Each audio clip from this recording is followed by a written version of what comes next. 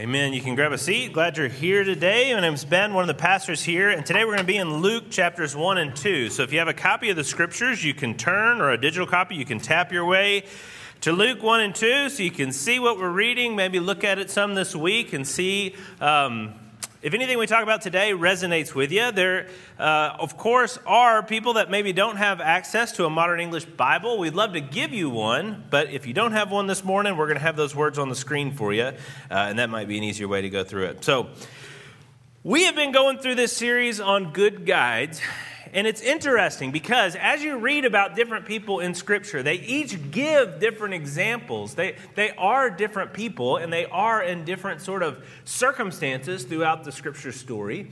And so as God interacts with them, he interacts with them differently. It's the same God, and he's doing the same kinds of things, but the situation is different, and so there's different things that sort of get highlighted. The person I want to think about today models a couple of things that we don't have any way that we can replicate. But she models some things that I think as a culture we're not doing great with. Let me just ask you, what is your diet when it comes to your mind? What kind of things do you make sure that you always do or never do when it comes to what you're putting into your mind? I don't know how often you ask that question. I think people have in their head that they should be reading, or they want to be the kind of person who reads. It's summertime, so you ask friends because you want to have some novel that you can say that you read. Maybe you have a Bible reading plan, and so you're thinking certain things or reading certain things on a daily basis. I think that's great. But I don't know how often we do that, and I definitely don't know how often we think anymore about censorship. You don't want to be the square that brings this up, but I don't know how often you read content warnings before you watch what you watch or think about what you think about. When you think about your physical diet, there's evidences of what your physical diet is, right? The donuts are wonderful, and I hope guests use donuts as a reason to come back. Great, but they're a problem for us that are here and get here early and the donuts are there and you say no, but then you walk by them again and again and again, and eventually you say yes. You just hope you don't say yes too many times. But if you have bad decisions from a physical diet, you have things that happen, right? And as you get older, your doctor will tell you things you maybe don't want to hear. Or your wife, for a birthday present, will get you a really nice scale. Happened to me a couple years ago. Still working on that. But if you have a mental diet that's trash, what happens? The Proverbs say to keep your heart with all vigilance, for from it flow the springs of life. Keep your heart with all diligence. Out of it is flowing streams of life. Are we being very diligent there? I think we're not. And we're in a weird spot where I don't know that human history has ever had this much access to content. The things that you're experiencing are multimedia. You're not alone with a book. You're usually watching something that is moving and with sound. It's got music and high production value. It's hitting you. And you can have that kind of content input 24/7. How often do you go anywhere and not see people with earbuds in? It's become a thing. Now earbuds have the invisibility mode or whatever, where people can actually hear you better with the earpod in, but they're not really hearing you. They're not listening to you. I don't know. I'm nervous for when that happens with my kids. It's impossible to think of how you could have too much more content coming in. Well, what are we doing with it? Do we have a good idea of how we're defending ourselves well? Are we being diligent? Are we having vigilance with what we allow ourselves to take in? I think you also are in a place now where highly sophisticated algorithms and AI are motivated by financial concerns and really giant companies to keep you consuming content. I don't know how much you read about this kind of stuff. A Christian named Chris Martin wrote a book called Terms of Service. It's super, super helpful if you want a shorter kind of a book to think about on it. But he says, social media platforms are all made of the same stuff. engaging content serve to you for the purpose of modifying your behavior. And before we get to conspiracy theory I don't think it's necessarily modifying your behavior to like Manchurian candidate you into killing a president, but I do think it's trying to modify your behavior so that you stay on the platform and view more ads and create more revenue. A guy that's quoted by that Chris Martin in another book called The Shallows, a writer named Nicholas Carr, says, "The net's interactivity gives us powerful new tools for finding information, expressing ourselves, and conversing with others. And it turns us into lab rats, constantly pressing levers to get tiny pellets of social or intellectual nourishment." Ouch. But I think helpful. As you think about this, I want you to think for a moment about how scary this is for the innocent. You think about your very young that you know, or your very old that you know, that aren't really ready for this kind of thing to be coming in at the quantity and at the level that it's coming. That's scary to me. All right, that's for the innocent. Now think about the guilty. Think about you. Like, you know that you are taking in stuff that's not helpful to you. How is that going? What are your rules? How do you stick to them? What do you do instead? What do you dwell on? Now, the person we're going to talk about today is Mary, and Mary was the person who God used to bring Jesus into the world. She was a Jewish woman that God used miraculously to bring Jesus into the world. And I think when we think about Mary, we think about Christmas time, and we think about the incarnation, and sure. But if you read about Mary, what's emphasized about her are other qualities as well. Now, let's talk about her for a second, but as we're talking about her, I want you to think about her ability or her quality of dwelling on the things that God does around her and in her. See, the last time we talked, we were talking about Jeremiah, and Jeremiah's his ministry is taking place at the dissolving, the dissolution of Judea, as God allows sort of that whole nation of Israel, northern and southern kingdom, to finally be dissolved. And we have other prophets. There's things that are happening. The people come back. They build a second temple. And there's things that happen with Nehemiah and Ezra. But they come into a period of silence where God then stops speaking through prophets. And there's about a 400-year period where there's just no word from the Lord.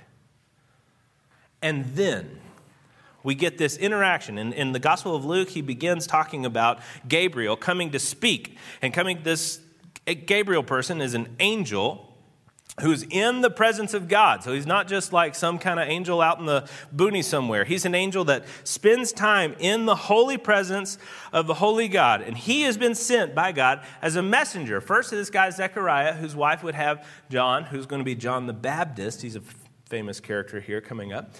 But then he goes and speaks to this girl, Mary. Mary would have been a very young Jewish girl who was engaged to a good Jewish guy named Joseph.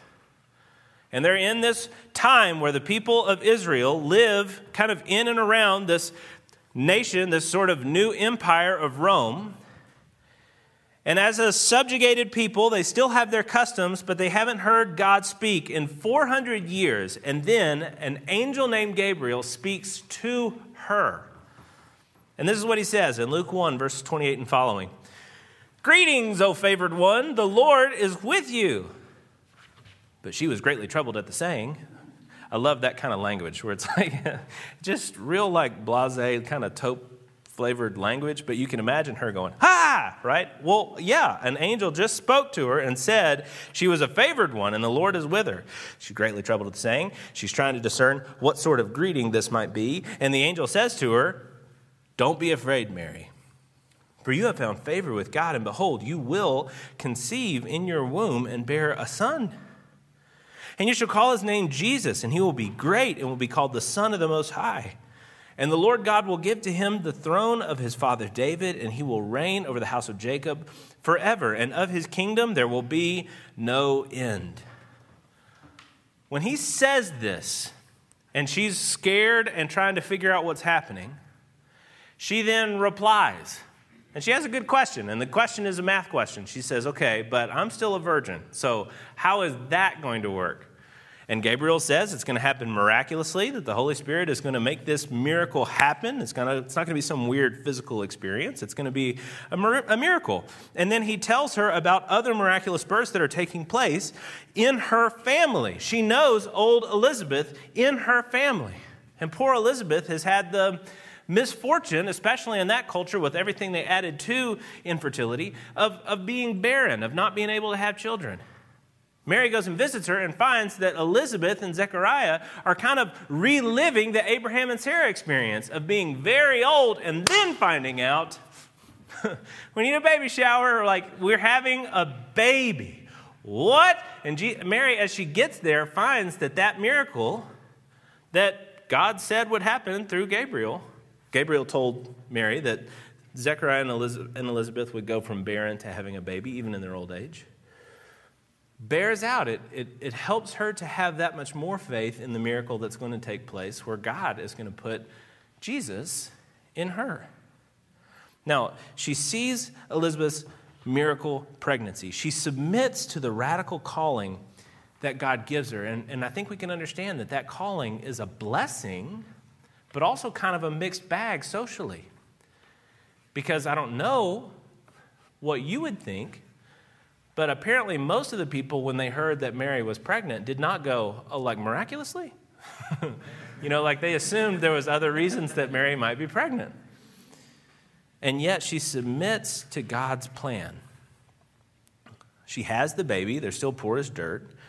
And she now is looking down on the Savior of the world, bouncing on her knee. Now, in some of this, she's pretty passive.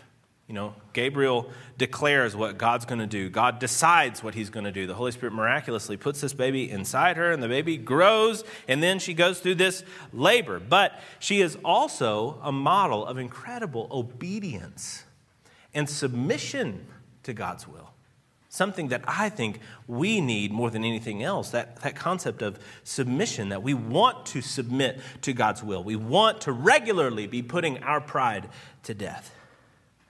Then she also models something that I think gets back into that concept of dwelling, in that she seems to really enjoy and weigh, to really make mental processes around what God has done, to think carefully about, to weigh these things in her heart. And it says that multiple times. Anytime you have something about a character that's said multiple times in Scripture, there's something that you should sort of tune into. It says that once the shepherds, and if you remember Christmas time, when there's this announcement of Jesus' birth, there's announcements made in different places, but one of the ones that's made is to these shepherds. The shepherds come and they find Mary and Joseph and the baby Jesus, and they talk about this vision that they've had and these angels that spoke to them. And it says in Luke 2, verses 18 and 19, all who heard it wondered at what the shepherds told them, but Mary treasured up all these things, pondering them in her heart. You fast forward and we get like one story about adolescent Jesus in the four Gospels, and it's this story in Luke. But at the end of chapter 2, when they go to Jerusalem, they're on their way back and they find that Jesus has stayed in Jerusalem. And so they go running back into the city to try and find their lost child, and they find that he's in the temple speaking with the religious leaders, and they're all awed by the questions that he's asking and the answers that he's giving. And Mary says, how in the world are you doing this to us? What, son, why would you put us through this level of stress? If you're going to hang out and kind of wow all the temple people, I think I would like to see that. Why wouldn't you let me know and I could watch as your proud mother? But Jesus responds to her. And Mary said, behold, verse 51 of chapter 2. After they interact, Jesus goes down with them and came to Nazareth and was submissive to them. And his mother treasured up all these things in her heart. So Mary's modeling something for us here. There's something about all these experiences which she is participating in, but she's not active in the same way. I want to emphasize that because there's other traditions that put Mary into a place that the Bible doesn't. She's submissive to things that are big, that are happening around her. But she's modeling for us something really interesting. She is modeling this kind of submission and obedience. It says in verse 38 of chapter 1, Mary said, behold, I am the servant of the Lord. Let it be to me according to your word. She does do what we all should be doing, and she sings about it. I think this is really beautiful. At Elizabeth's house, as she walks in and sees this miraculous birth that's taking place, or pregnancy that's taking place with Elizabeth, her baby, she tells about Elizabeth about her baby, and the baby in Elizabeth's belly jumps. And Mary is so overwhelmed by what's taking place and what she has been dwelling on that she begins to sing. She sings this song that the church has always called the Magnificat from the Latin. But it's this beautiful song that she gives. She's starting to understand something wonderful and producing something wonderful.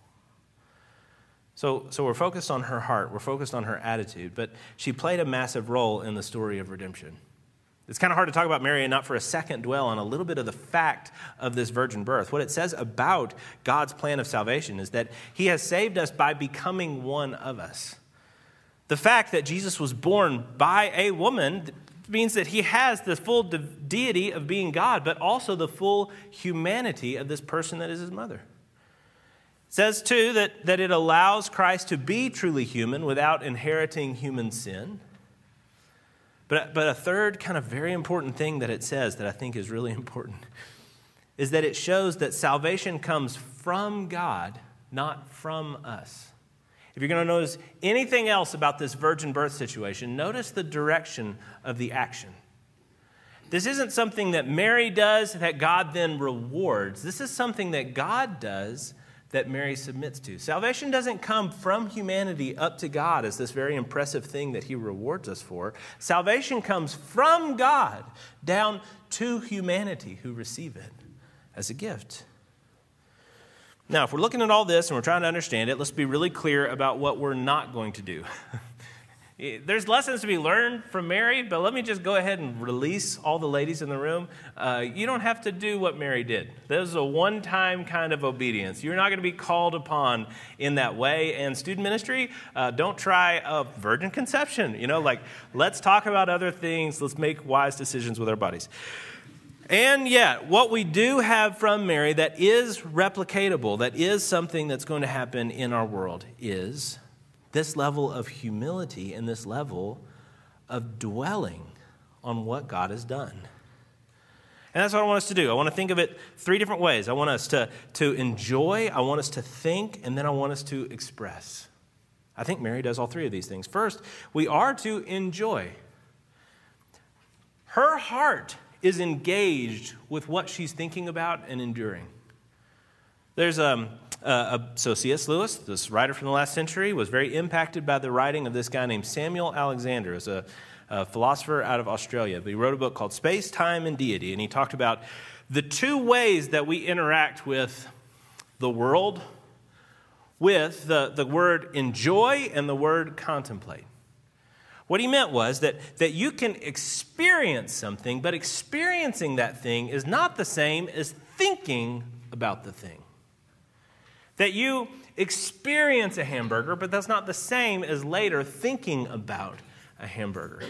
You can experience love. That's not the same as thinking about love. And for Lewis, this was a big deal. It helped him to kind of break apart that sort of weird thing that we do sometimes where we really try and constrict God to give us an experience again by the way that we think or this pattern that we go through.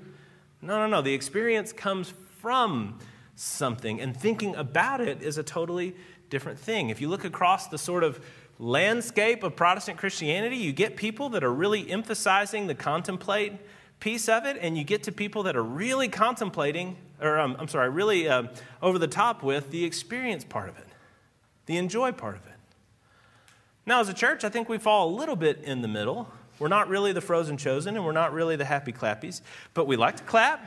Some of us are really happy, and some of us are really thoughtful and brainy and nerdy and maybe a little bit rude. So if you put all of us into a bucket as an average, we kind of float middle-ish. But what I want to emphasize is what I think we should emphasize, which is that enjoy piece, that experience piece. We have brothers and sisters that may do that in a way that we don't always think is wise, but the principle there is beautiful.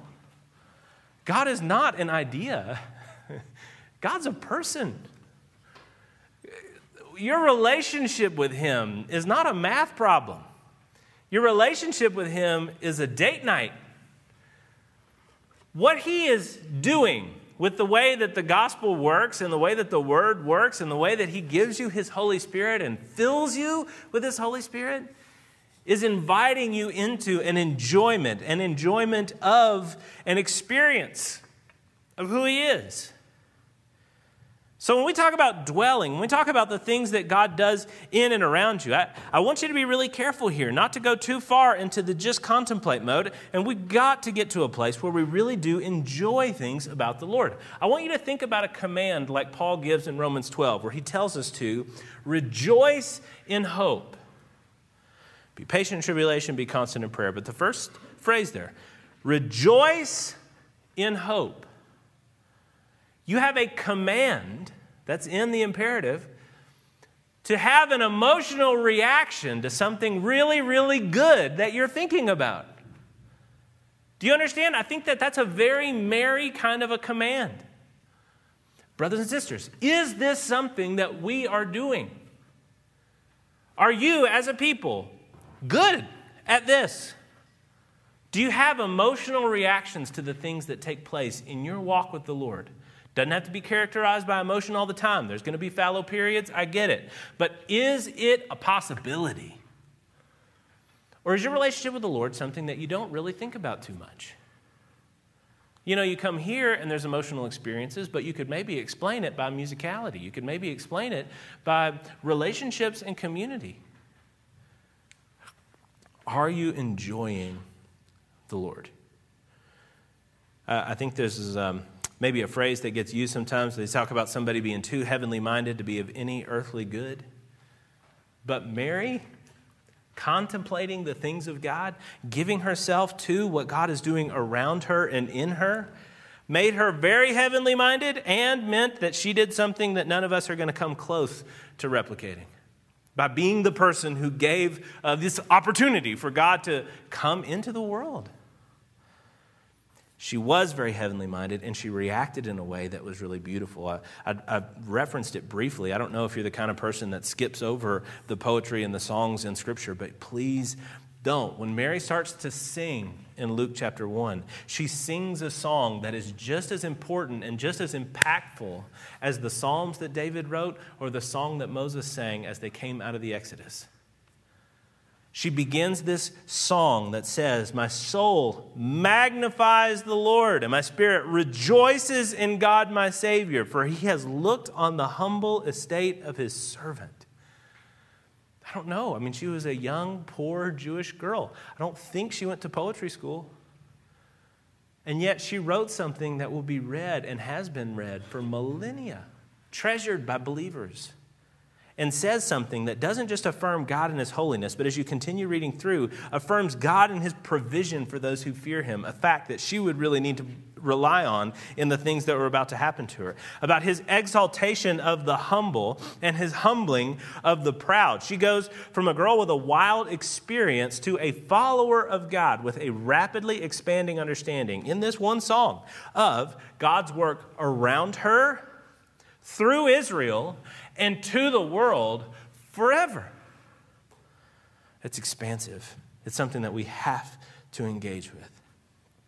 So we want to enjoy, but we also need to think. In another place, Paul tells us to take every thought captive. This sermon is about dwelling on the Lord. That's a very positive idea. We're going to be thinking about something good. But do you understand that there are sins of the mind as well as sins of action?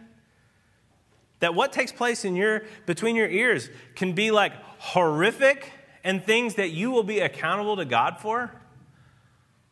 Envy isn't something that always takes place on the outside. I think envy is something that usually takes place on the inside. I don't know how often you're judgmental of people, and you can communicate that with eyebrows, and you can communicate that with snide jokes and whatever, but you can also just feel that on the inside. Is it any less true? Jesus talks about how anger and lust are the same as, and similar to, sins as actual adultery and actual murder are. Some of you are like mass serial killers. You're just walking down the hall smiling, And the kill count is just flowing because everyone around you is infuriating. And everybody says, no, he's a godly guy. Maybe he's a little intense. But then you read what Jesus said and you realize that the sins of the mind, the sins of the heart are graphic. You know, we're going to talk about this thing we're going to be doing. We're going to have a big party at Big Bear Park. We're going to invite a bunch of people in that community to come and just give out snow cones. The thing we do in the summer. And I've done snow cones. I'm just going to tell you. When you do snow cones, it's possible in that moment of doing ministry and serving the community for the sake of God and the gospel, for you to just be annihilating people, for you to be furious at people, to be furious and judgmental about people in the way that they parent, to notice that somebody's wearing less than maybe makes it easy for you to not lust. All the while, you're handing out these snow cones with sugar on top so that people can hear the gospel. And on the inside, what's taking place? That's a big deal. We have to take every thought captive. We need to think well. And man, as we start to do those, we can bring both of them together and begin to express. Now, I talk about evangelism, or we talk about evangelism, and usually people kind of tighten up because it's similar to prayer in that you know you're supposed to, but it's not something that you do well or have done well. I don't know how often you're inviting people into your home. I don't know how often you're trying to start conversations with people that are going to lead to you declaring Jesus, knowing that they're going to get weird about that it's going to make things awkward in your relationship. But evangelism is something that we're commanded. And in fact, if the final command of Jesus gets any more airtime as the big final word, then the final word he gave us was evangelism. Go and make disciples. That great commission is what he says as he's ascending into heaven. And then you think about how you're actually going to do that, and you get into kind of those two extremes again. You either get into the really argumentative sort of angry extreme of all right, if I'm going to talk, it's going to get really nasty, and so I've got to really do my math and do my homework. And so you start doing a ton of reading, and you start trying to get real apologetic, or at least you tell yourself that until you do those things, you can't share the gospel, and so you just never end up speaking. Or you start really trying to serve people and really start trying to love people, but you get into these relationships with these people and you can't imagine ever hurting the relationship as you know sharing the gospel would. Well, let's step back a little bit. What do we mean when we talk about evangelism? We certainly don't mean less than those things. Yes, you're supposed to serve people, and yes, you're supposed to do your homework and be able to speak the gospel that God's given and, respond to false gospels that you hear from the world.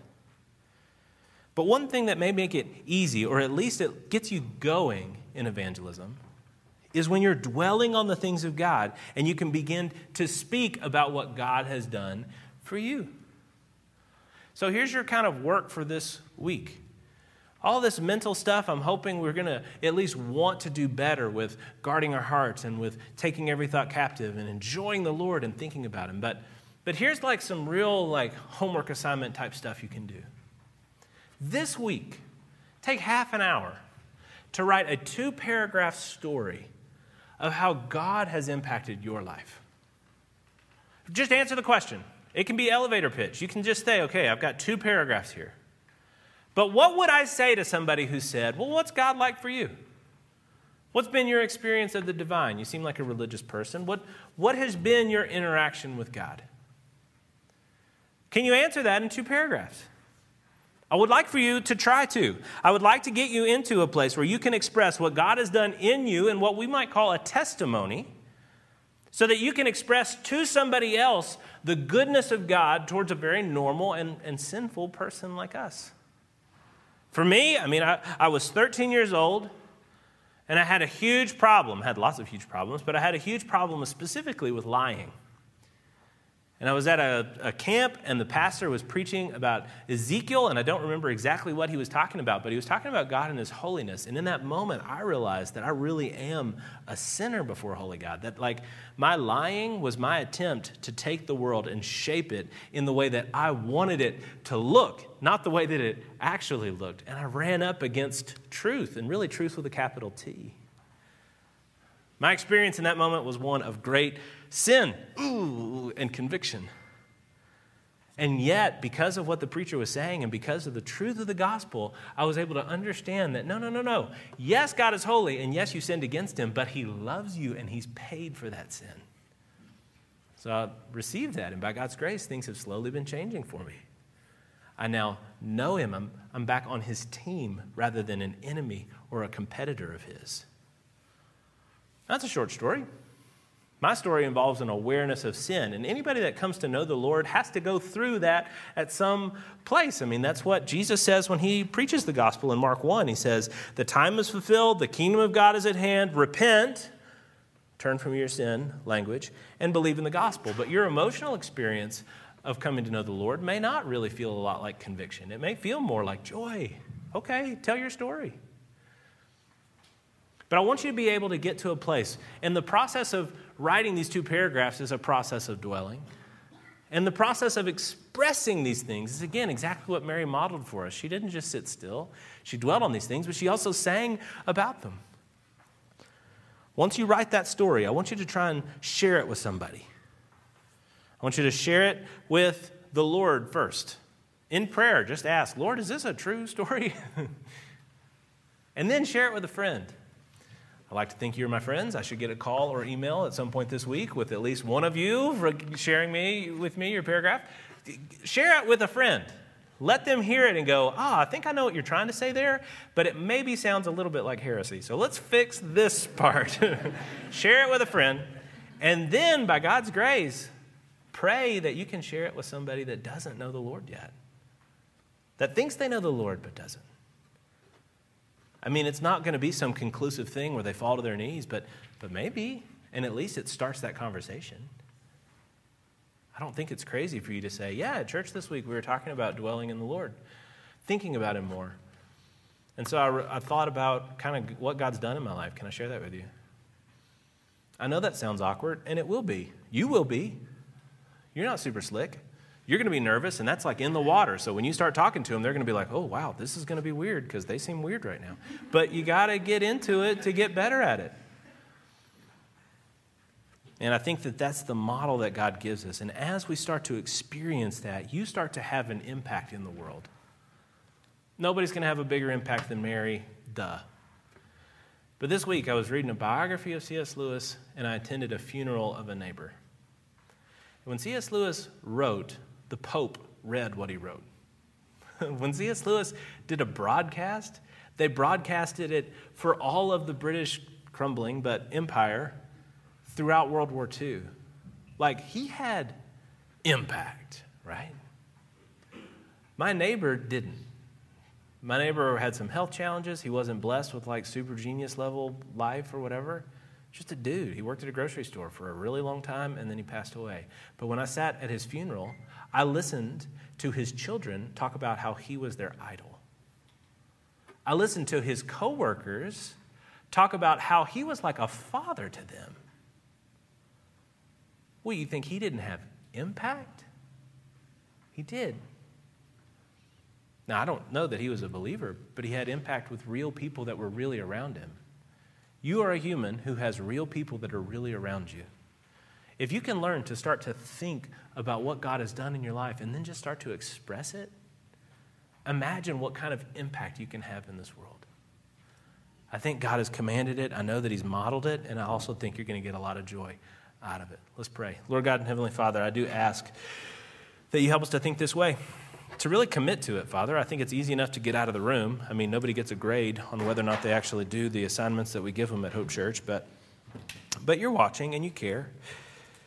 And Lord, the artificiality of this assignment, whatever. But if we would actually sit down and write out what you've done in our lives, we would at least praise you for it.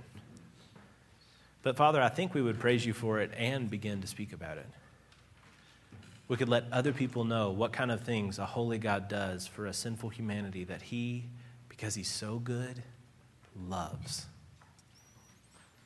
Lord, your son didn't just be born. He also died. He died as our atonement, as the one who would make a way for us to be brought back into relationship with a holy God, even though we're a sinful people. Next week, as we talk about Jesus as our guide, I pray that you would help us to kind of prepare our hearts for that and be ready. But in this moment, this morning, Lord, will you please challenge every person in this room to ask what they know or what they believe, what they have experienced and what they enjoy, Lord, about that Jesus. Father, please don't let us leave this room unchanged, but make us a people who see you, are changed by you, and then go forward and for your glory change the world. We love you, sir. We pray these things in your son's holy name. Amen.